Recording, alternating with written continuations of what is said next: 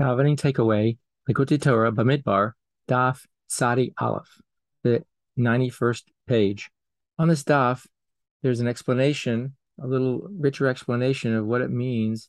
Ve'ahavta v'chol me'odecha.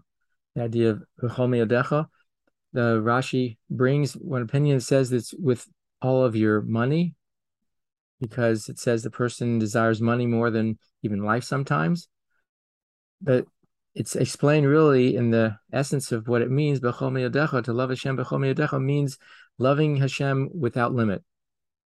And so, what is the connection? The Mimer says it's really the same thing.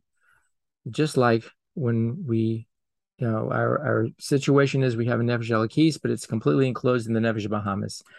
And so, when we earn money, we're using many times our entire being, which is related to our nefesh bahamis, to earn that money, and then to turn around and give that up, give part of it to someone in need. That then is something where we've transformed that whole nefesh bahamis and all the kaichas that went into it into doing a mitzvah and converting that into something that is now for Hashem. And the same idea when we're loving Hashem, that the love that we have in the way Hashem created us, there is a limit to the amount of love we can have.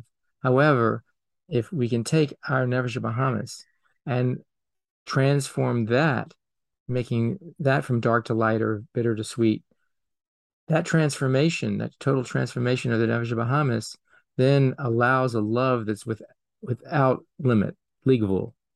And so, really, they go hand in hand. It's the same thing. They're both true, and they both connect to each other.